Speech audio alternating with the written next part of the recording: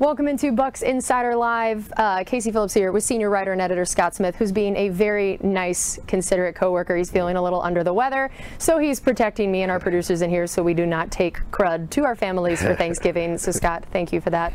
Great move, very selfless over here. All right, so now we did not have a show, or we did have a show last week. We talked a little bit about the game in Germany, but now it's a bit of that bye week time where we can reassess some things, look at the big picture, and then of course look ahead to the Browns game as well. But first, we did have a bit of news, which is not always something that happens during the bye week time. But tell us about Giovani Bernard and what is update with his injury situation. Yeah, Gio has been on injured reserve since week 2, but he has been designated for return from injured reserve, which means he can now start practicing. And he did on Monday when we had the bonus practice, and he probably will again today and the rest of the week. And the Bucs now have a 21-day window in which he can practice with the team without counting against the 53-man roster.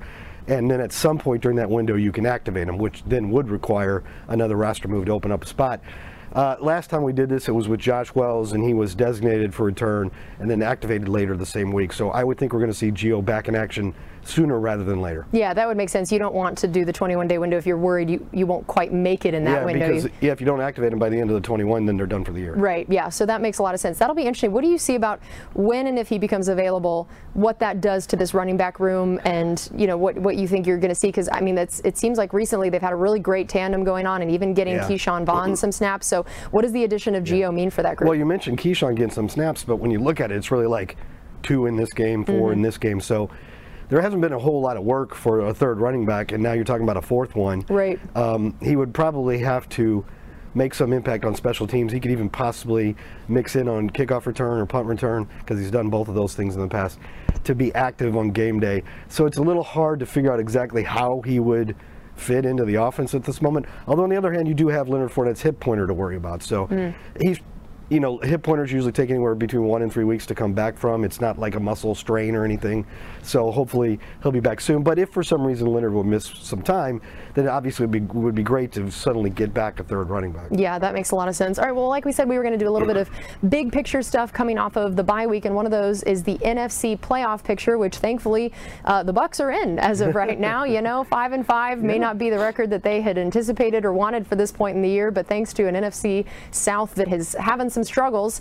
So take us through this playoff picture and what you think it means, especially for the rest of the season. Yeah, I don't know about you, but this bye week on Sunday, I sat down and watched a lot of football, because I don't really get to do that on Sundays very often. And it's probably pretty funny for people to hear that we don't feel like we get to watch a lot of football. We see our game, and we're working afterwards, and we watch highlights later. But Philadelphia had a close call against Indy, but they're still obviously the class of the NFC right now.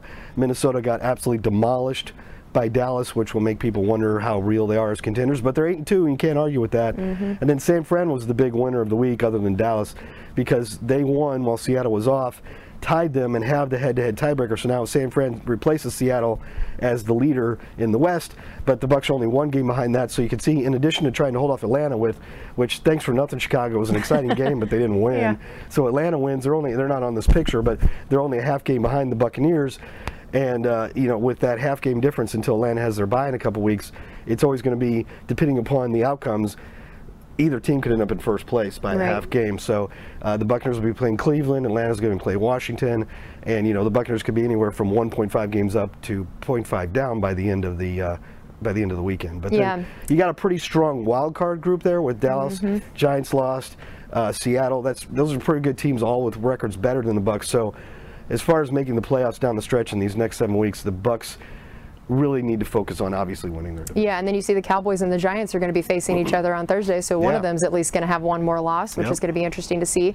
All right, so I know we talked about in that Germany game, one of the things we were really excited about was the idea of the explosive plays. We talked about the extended drives, but it was also the idea that some of those had some pretty big gains and big plays, when that had not been something we'd seen, even though I know this team knew this offense was capable of it. So what did you see about what was different for those plays and what that could mean moving forward? Well, there were 2 things. One, Rachaad White brought sort of an explosive element to the running game. He had the 2 longest runs of the year for the Buccaneers, and generally with at least a decent running game, you expect at some point during the game to get 1 or 2 what we call explosive runs, or 10 yards or more, and explosive completions are 20 yards or more.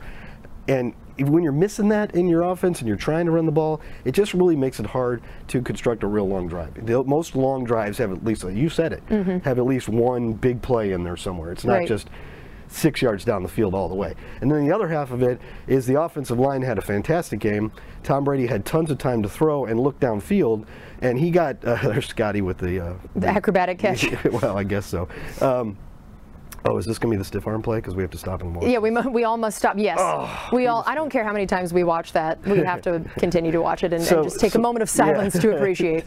To mourn the loss of the Seahawks defender. Yeah.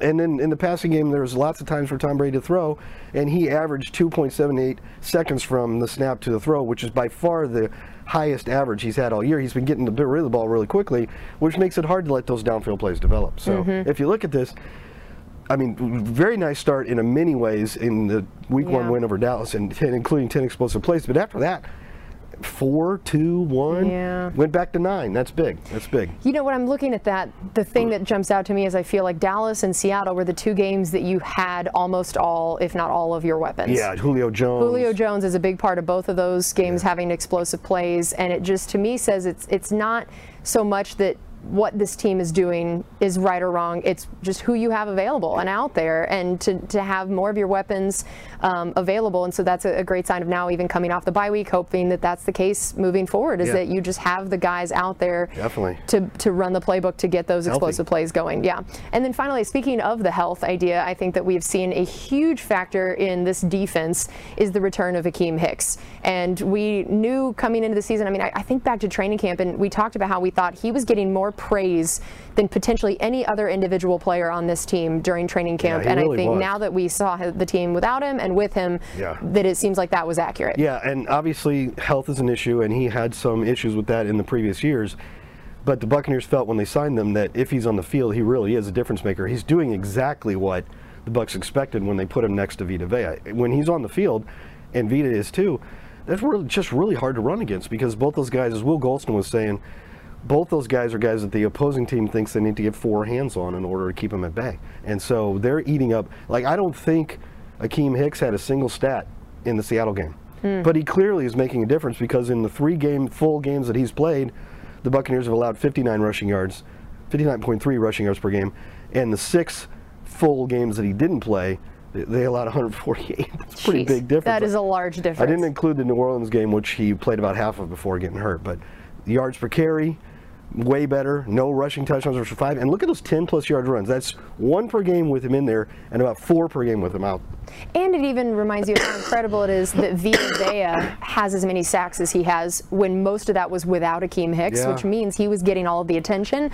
So now I'm really excited to see, with Akiem back more regularly, what that can mean for Vita. It's a good point. And in the win against the Rams, the coach said afterward, Coach Bowles said afterwards, that with Akiem back, that allowed them to do some things. They specifically schemed up some ideas to get Vita free. So that did make an impact, absolutely, in the Rams game. All right, and then we'll close with this now, kind of being in this bye week time. It's a good time to kind of reassess the team. So what do you feel like are the biggest goals moving forward for this team, and then maybe even just starting with the Cleveland Browns to see where they're at this point in the season? Well, I really like what Will Golston said on Monday. He said, he was asked about what they do during the bye, and he says, well, you know, you have some time to assess. You get away from football a little bit, but you also look at how you prepared and how you played that game against Seattle, because, you know, other than a sort of a little bit of a lapse at the end of the game, it was a dominant game in every phase, right, for the Buccaneers. So Will's like, we have to look at how we prepared for that game and the way in which we played, and we have to use that as a model for the next 7 weeks. So the bye came at a good time, not necessarily because of injury, because we weren't too beat up, but a good time for the Bucs, building some momentum and looking at it. If they had to look back at one game, it was nice that it was this one where they could learn this is how it looks. Right. You know, this Bucs team in 2022 was not going to look the same as it did in 2020 and 2021. It just wasn't, and it clearly hasn't, and that's led to some struggles.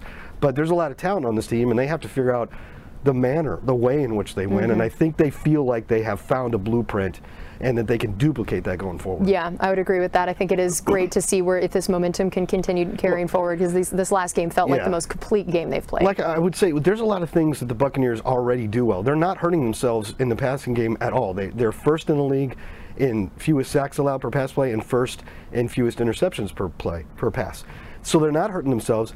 You know they can make explosive plays with Evans and Godwin and Jones and so on.